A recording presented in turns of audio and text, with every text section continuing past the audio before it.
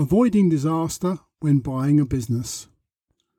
Long ago, judges got sick of people saying that they did not know what they were signing. And generally, if you sign a contract, then you are stuck with it. Consumers get some leeway, but generally not business people. Nowadays, lawyers put essential information like price in easy-to-read schedules. Many put red stickers on contracts so that clients know exactly where to sign. This makes it easier for people buying businesses to have a quick look at the schedules, sign up, and rely on the contract being fairly reasonable. As a buyer of a business, what do you need to look for? Well, first of all, expect the seller to be in poor health. Like aging South American dictators facing a show trial, many desperate sellers seem to develop these, then cheerfully live on to 90. The seller will not want you to have a due diligence condition. This acts like a cooling off period for say 14 days. It allows time for your accountant to get a better and closer look at the business.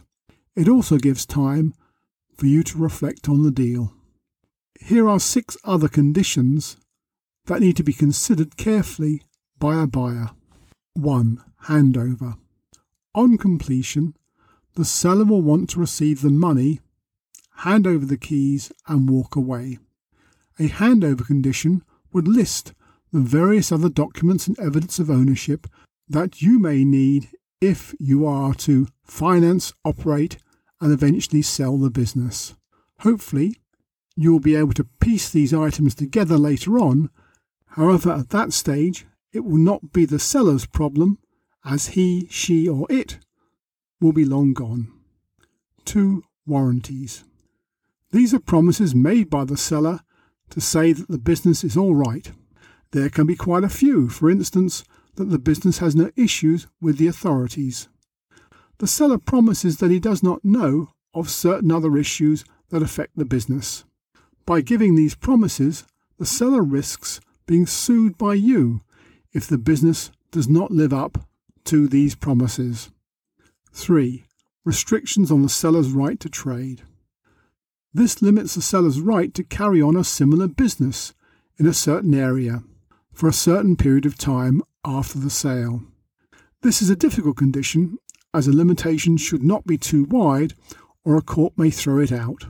However, if you get it right, the seller will not be able to carry on a competing business for some time. If this is not specified in the contract, the seller can set up next door. Of course, the seller would not dream of coming back, but in the event of a miraculous recovery, getting this condition wrong gives the seller this option. 4. Finance. This allows you to get out of the contract after, say, 14 days if no finance can be found, but it can be used by some as a way of getting out of the contract generally. The seller will want you to find finance. However, without this clause and a contractual deadline looming, you will be even more motivated to ensure that you come up with the money. 5. Deposit. The standard deposit is often 10%. It is usually kept by a stakeholder. However, it is increasingly common for sellers to accept less than 10%. This can cause problems to the seller if the deal falls through. If there is a low deposit, it gives the seller very low leverage if a problem should occur. Having the deposit kept by a stakeholder on trust can be inconvenient for the seller.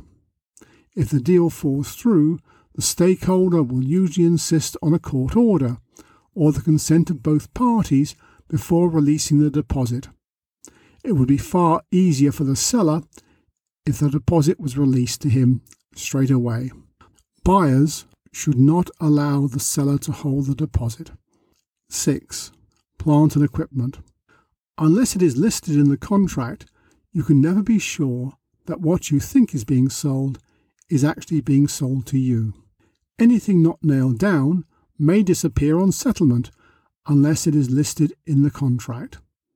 Equally, you may be left with some large items of machinery that the seller does not want. Some items which appear to be business assets may not in fact belong to the seller, such as rights in intellectual property. Buyers usually require, and sellers normally accept, these conditions. If they are not included in the contract, it does not mean that you cannot ask for such concessions later on. However, it would allow the seller the advantage of being able to refuse.